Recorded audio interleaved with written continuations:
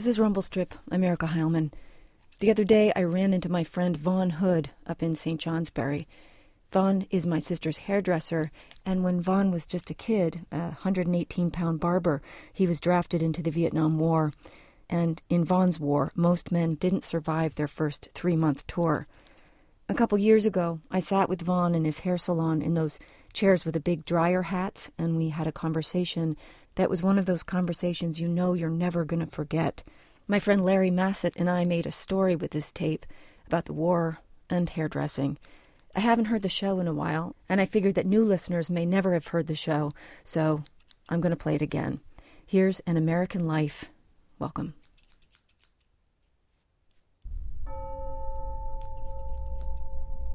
I grew up in a small town in southeastern Michigan. It had a population of 150, and most everybody worked in factories. I'm from working people. And I'd overheard my father say that he'd like one of his sons to become a barber. He grew up during the Depression. So he said barbers didn't make very much money, but he said they got a dime a haircut. They did make money, whereas he said nobody else made money. So he thought barbering was depression-proof. So when I realized I couldn't go to college, I decided, I guess I could be a barber. So I saved my money for about 6 months and had enough money to pay for my tuition to barber school, which was quite an experience for me being a country boy, because it was in Detroit, Michigan. Couldn't believe how tall the buildings were, you know.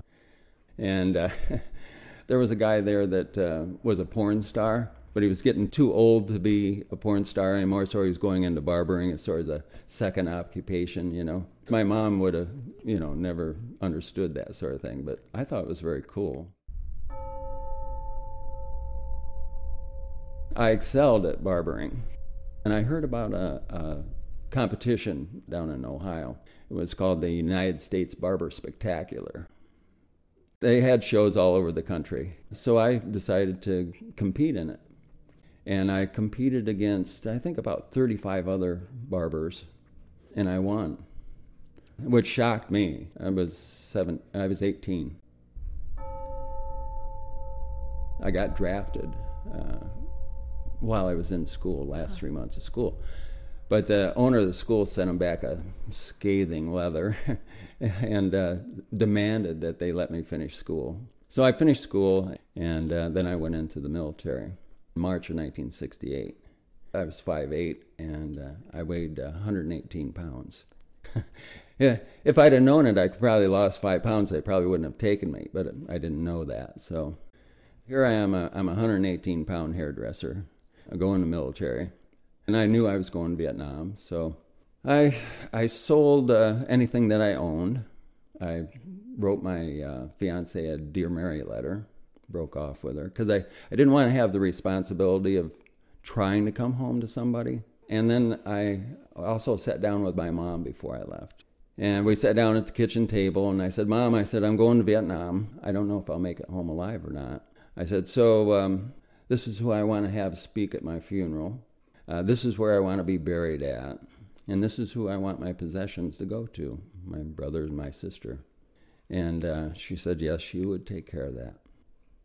And I said, I've got another favor of you to ask you. I said, when I leave, I said, I would appreciate it very much if you didn't cry. And, you know, looking back on it now, I think that's a hell of a thing to ask your mother, you know.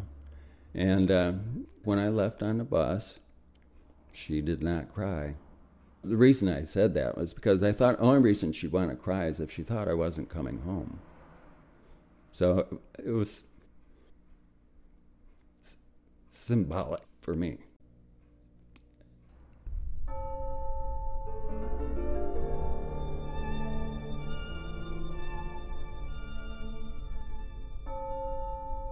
So I went to Vietnam. I ended up in the 2nd Battalion, 7th Cavalry, which is Custer's old battalion. And I like to say it hasn't changed any. The sergeant of the company met me when I got off the helicopter. And he says, welcome to Delta Company, Sergeant Hood. He said, if you survive your first 3 months here, he says, you'll probably survive your tour. He said, but most people don't survive their first 3 months. So he's sort of giving me the straight poop. But anyway, I was taken and introduced to my men. I was put in 2nd platoon, and I got 2nd squad. Delta Company had a few nicknames. One was Dying Delta, and the other one was No Deros Delta. Your Deros date is your discharge date. I think the year that I was there, we probably had over 300 casualties. And this is out of a company of 140. I think we had probably close to 35 killed out of the over 300 casualties. So the odds were poor. Hardly anybody survived the first 3 months. Anybody who did survive the first 3 months was considered an old-timer. Of course, I survived my whole tour, so I saw a lot. I'm a little embarrassed about saying it, but I do want to say it, because I want to put out how I did, you know. I was awarded the Bronze Star. I was awarded the Army Commendation Medal for heroism. I was given the Purple Heart, and I was also got the Air Defense Medal for having over 90 combat flights. So what I'm saying is I served honorably. I don't consider myself a brave person. I don't like conflict. I avoid conflict. I would rather hide than to have confrontation. I'm a gentle person. I'm a hairdresser, for Christ's sakes. I'm a small person. I am probably as unlikely a person to have been through what I've been through as you could possibly get. I mean, I was 118 pounds, you know. I was 5'8", and they made me a goddamn sergeant. I mean, is that stupid or what? That was not exactly what you'd call leader material, you know what I'm saying? And I also didn't believe in the war. I didn't know what it was about. I had no idea. What the hell are we doing here? Our job was search and make contact. If the intelligence had a report that there was a certain size unit in a certain area, they would fly us into the area and drop us off and let us walk around until we ran into that unit. And judging by the weapons that they fired at us, they could decide if it was indeed that size unit or not, because certain size units carry certain size weapons. So basically what we were sent in to do was to draw fire. And then we would get ourselves out as best we could and then move on to the next project.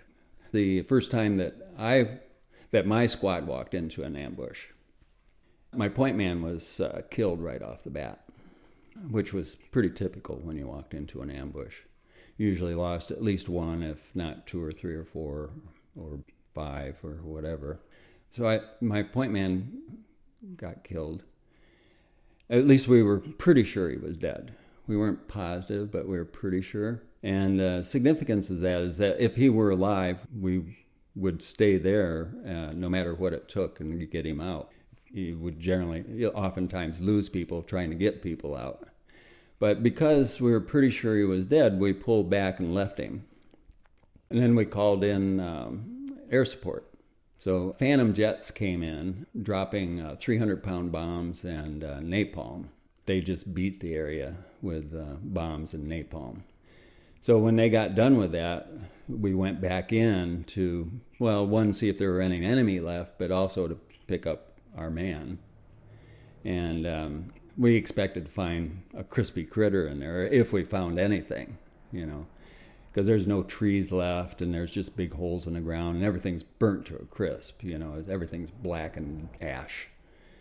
But anyway, we walked back in, and here he was sitting against a tree.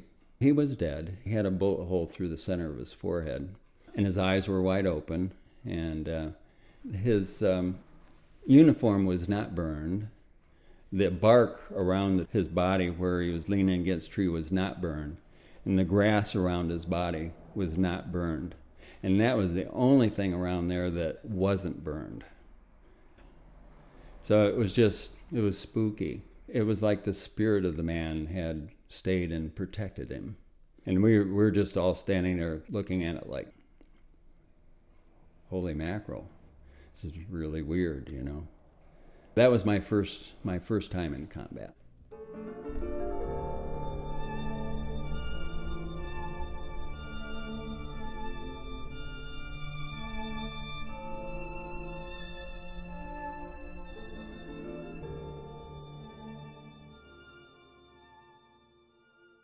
People don't understand how thick jungle is.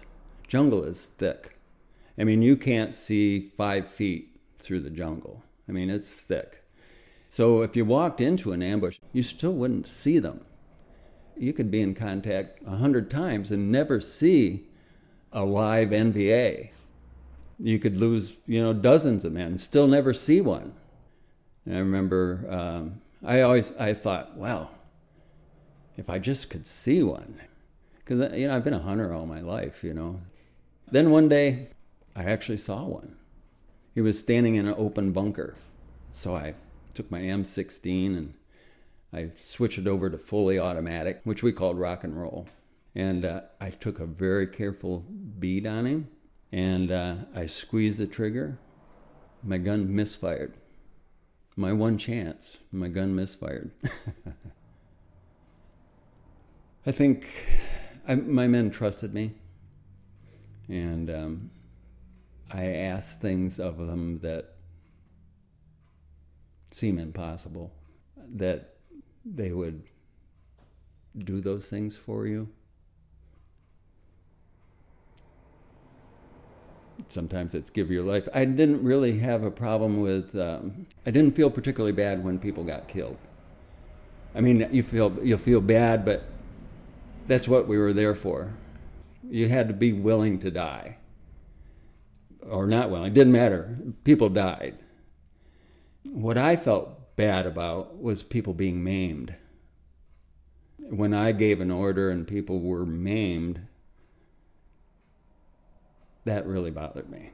It still bothers me. They spent the rest of their lives maimed. And they did that for me. And they did that for you, and they did that for everybody. They knew what they were doing. I lost one young man that I was close to. He was supposed to go back to the States to marry his fiancée because she was pregnant, and they were going to give him permission to go back. He only had a few days before he was going to go back. And at that time, I was a platoon sergeant rather than a squad leader, and I took him on as my RTO, my radio telephone operator. So he was with me in the middle of the platoon rather than with the squad where he normally would be. Well, my old squad walked into an ambush again. They were under heavy fire, and my RTO, his name was Jerry Clute, he said, "Sarge, I want to go help him." And I said, "Jerry, you're your own man. If you want to go up there, go." So he did. He just put his radio down and he ran up there, to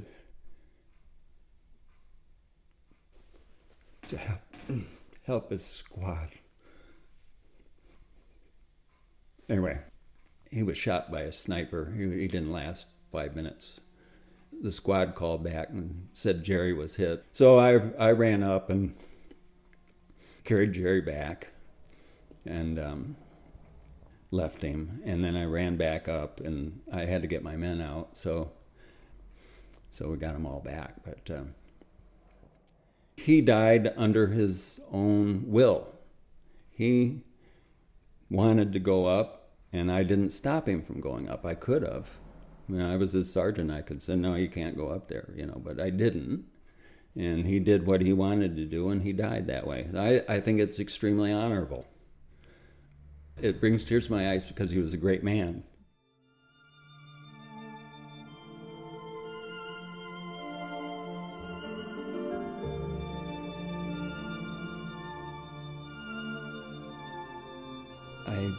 I didn't follow orders all the time. I wasn't a good soldier. I tried to protect my men. I tried to protect my squad, my platoon. Let's say my squad would be sent out on a 360, a patrol, around a NDP, night defensive position. If I had to, I'd do a 360. But if I didn't have to, if nobody was keeping an eye on me, I'd take my men out maybe 100 meters, maybe a little bit further. We'd sit down, write letters, smoke cigarettes. The radio man would call in every now and then on our progress, you know. And then a couple hours, which is normally what it would take to do a 360, we'd just get up and walk straight back in again. I mean, why would we want, in a squad, be by ourselves out in the jungle, in contact with an enemy with no help? I mean, you're just going to lose men, right? So I rather than do that, if I could not follow orders, I did not follow orders. And I think that's, well, I know that's part of why so many of my men survived.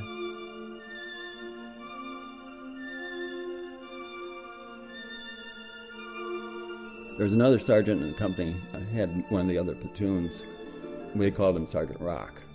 I don't even know his name. But the Rock had been there. This was his third tour in the jungle. Anybody that survived one was doing well, let alone 3. So he had everybody's respect. I modeled myself after the Rock. I tried to be tough like the Rock, you know. And I was in the rear at one point, and when I say the rear, I mean a LZ, which is not exactly the rear. It's a fortified area out in the middle of the jungle. Maybe I was wounded or something. I don't know why I was there, but the Rock happened to be there at the same time. And the men had asked him to check me out and see if I was cool. And so Rock takes me off to the side, tries to get me stoned. And that's what it would mean to be cool, whether they could be stoned with me or not, you know. Anyway, he takes me to get me stoned. It took a while, but he got me stoned, and there was a cafeteria there, and so we raided the cafeteria. We found white bread and mayonnaise and pepper, so we had mayonnaise and pepper sandwiches. They were delicious. We went back to the field. He told them that I was cool. So all of a sudden I was accepted. When you're out in the field, fear hits you eventually. You can be there for a little while without being afraid. But eventually fear is going to hit. It doesn't change anything. It just means you still got to be there, only in fear. The fear finally hit the Rock. And he wanted a rear job. So they made a job for him because they didn't really have a job for him. And it was nice of them to do that. His job was killing rats. Rats come in from the jungle all over the place. So he would kill rats, and he started drinking a lot of beer, at least a case a day, and he would smoke pot all day long. And he came up to me one day, he says, Vaughn, he says, I want to find myself. He said, like you. So anyway, he continued with his drinking and his smoking, and he started taking crystal meth. He'd take it by the spoonful. And one day he comes up to me and he says, Vaughn, he says, I think I found myself. And there was just nobody home. He was gone. He wasn't there anymore. He was checked out. The man I patterned myself after.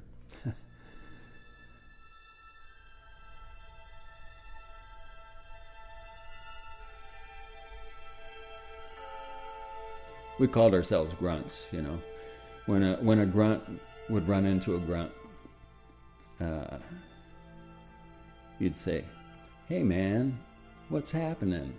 And the response to that is, hey man, it don't mean nothing. It don't mean nothing, man. That was our, hello, how are you? Hey, what's happening, man? It don't mean nothing, man. It don't mean nothing.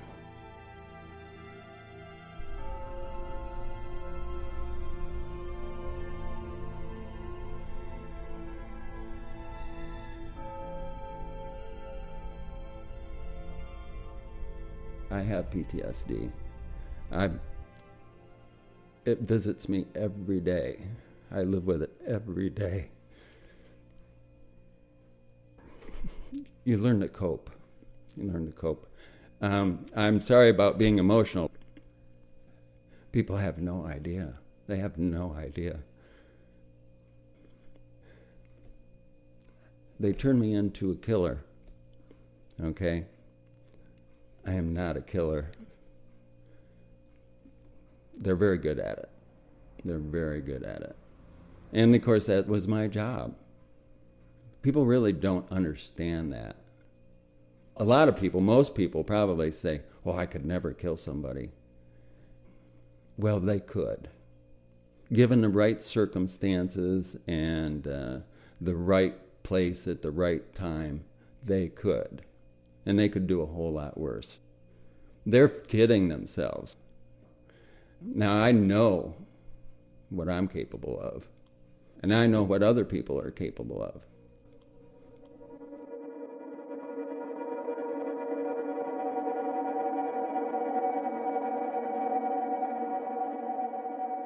By the time I got home, I couldn't feel anything. I was emotionally cold. At a certain point, your mind protects you that way. You get shut down emotionally.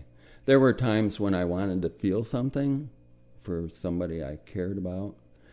I couldn't feel anything. It just wasn't there. I came home early, actually, because my dad was very ill. And he died a couple months after I got home. And couldn't feel anything for him. And I wanted to. I knew I should. But I also say that the first year and a half I was home, I walked around grinning like a fool all the time. I was happy to be home. I was happy to have a warm, dry bed to lay in, a soft bed to lay on. I was happy to have clean clothes on. I was just grinning from ear to ear for about a year and a half. So I didn't realize it at the time, but I was suffering from survivor's guilt. I wanted to prove that I had a right to be alive. I wanted to prove that those men who died around me didn't die for nothing. And the only way I could do that was to be the very best that I could be, to live on for them, which is way too much responsibility for a 20-year-old man. But that's the way it was. The only way I could be as good as I could be was to do it through my work. I was becoming a hippie, so long hair had arrived, and I wanted to learn how to cut long hair. Barbering wasn't about cutting long hair, and it takes time to do it, much more time than barbering takes. And of course, I was working in a barbering atmosphere. I was working for barbering rates. A normal haircut in barbering, it takes 10, 15 minutes. I was spending anywhere from 45 minutes to an hour and a half on a haircut, partially because I'm teaching myself how to do this work that I didn't know how to do. So I made the other barbers I worked with look bad. And also I wasn't making any money. The owner of the barbershop wasn't making any money either on me. So I'd keep getting fired from jobs, okay? So after losing about 6 jobs, I thought, well, I got to open my own shop. A lot of barbershops at that time were going out of business because of long hair. So I drove to Ann Arbor, Michigan to buy a barbershop with $15 in my pocket. So I was this long-haired barber standing in the window of a barbershop a half a block from the University of Michigan. Who's a long-haired person going to go to, right? People would come in. I'd tell them $7 for a haircut. I said, it comes with shampoo. They'd say, well, I don't want a shampoo. I'd say, that's okay, it's still $7. So they'd say, well, okay, I'll get a shampoo. So I'd shampoo them, I'd cut their hair, and of course it was something they'd never experienced before, something they've never seen before. I started getting busier and busier. Before long, I was booked like 2 weeks ahead. And I was working 14 hours a day, 6 days a week. I decided every time I booked 2 weeks ahead, I'd raise my prices $2. By the end of a year and a half, we were $16 for a haircut, which was unheard of at the time. And I thought, when I opened the place, I thought, where in the hell am I going to find anybody stupid enough to cut hair like I do? But what would happen was that young barbers would come in and say, can I watch you? And I'd say, sure. So they'd watch me. They'd go back to their barbershop and try to do what I was doing. And they'd get fired from their job. And they'd come back to my shop and ask me if they could work for me. I'd say yes.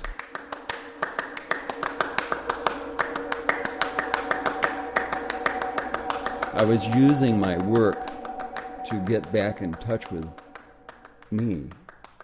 I would work myself to a point of exhaustion. Then I would focus on something that would have some kind of an emotion involved with it.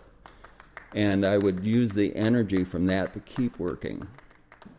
But using ideas that were connected to emotion that I was out of touch with. I don't even know what I was focusing on when I was trying to evoke an emotion. I just knew that I was working past my limits. I wanted to feel things again. I was fighting a battle in myself using haircutting to get there. I was doing it for those people who died.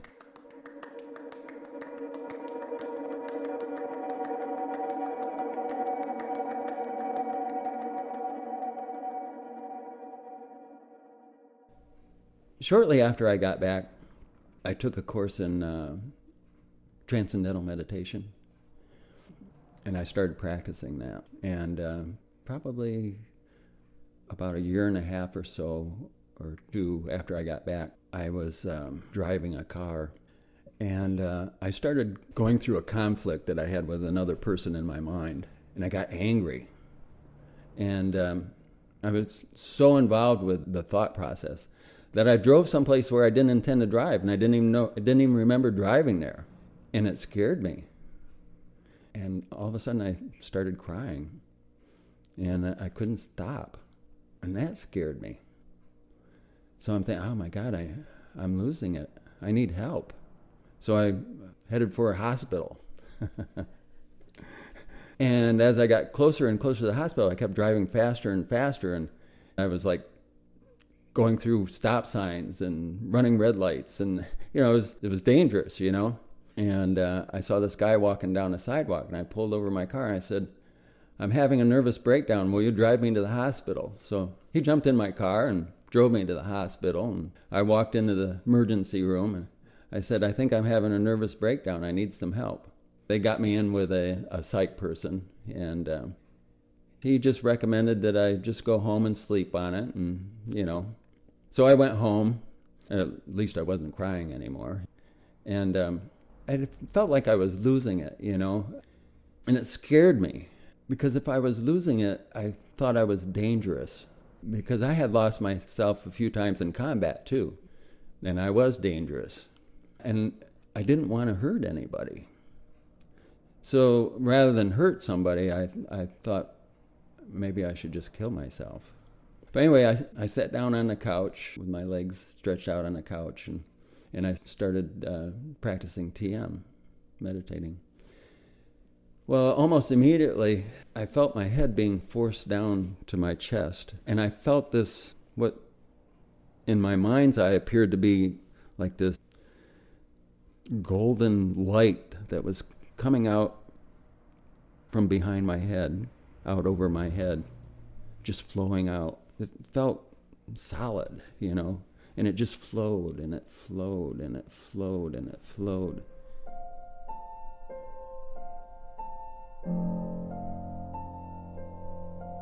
I just fell asleep right there where I was at. I woke up in the morning, and I felt powerful. Powerful. I don't know what it was. I don't know what happened. I don't know. I have no idea. But whatever it was a good thing.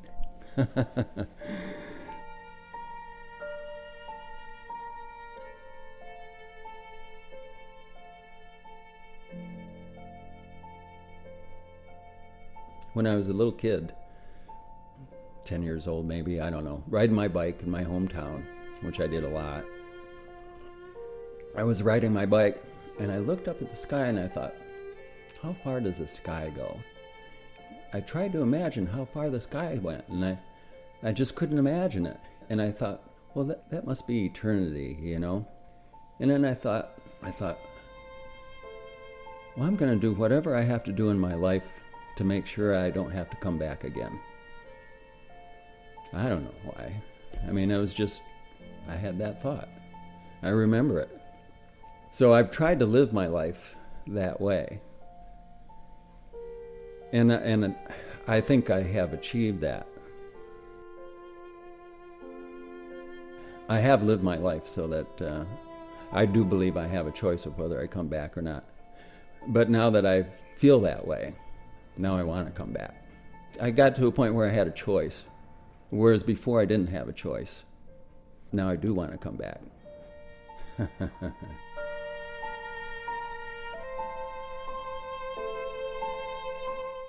I'm a good person. I'm as good a man as there is.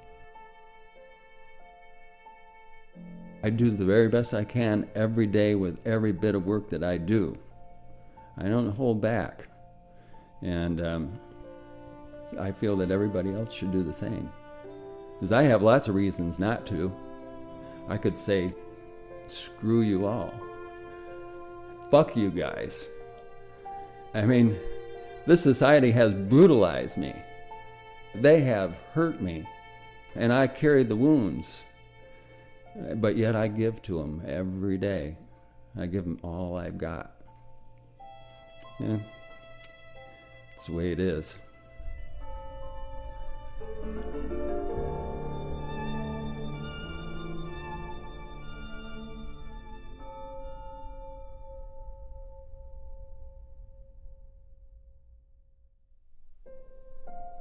That was Vaughn Hood.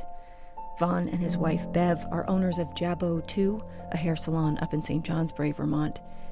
The story was co-produced by me and Larry Massett.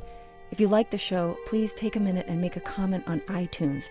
That helps new listeners find the show, which is a really good thing. And if you want to make a donation to the show, that's another really good thing.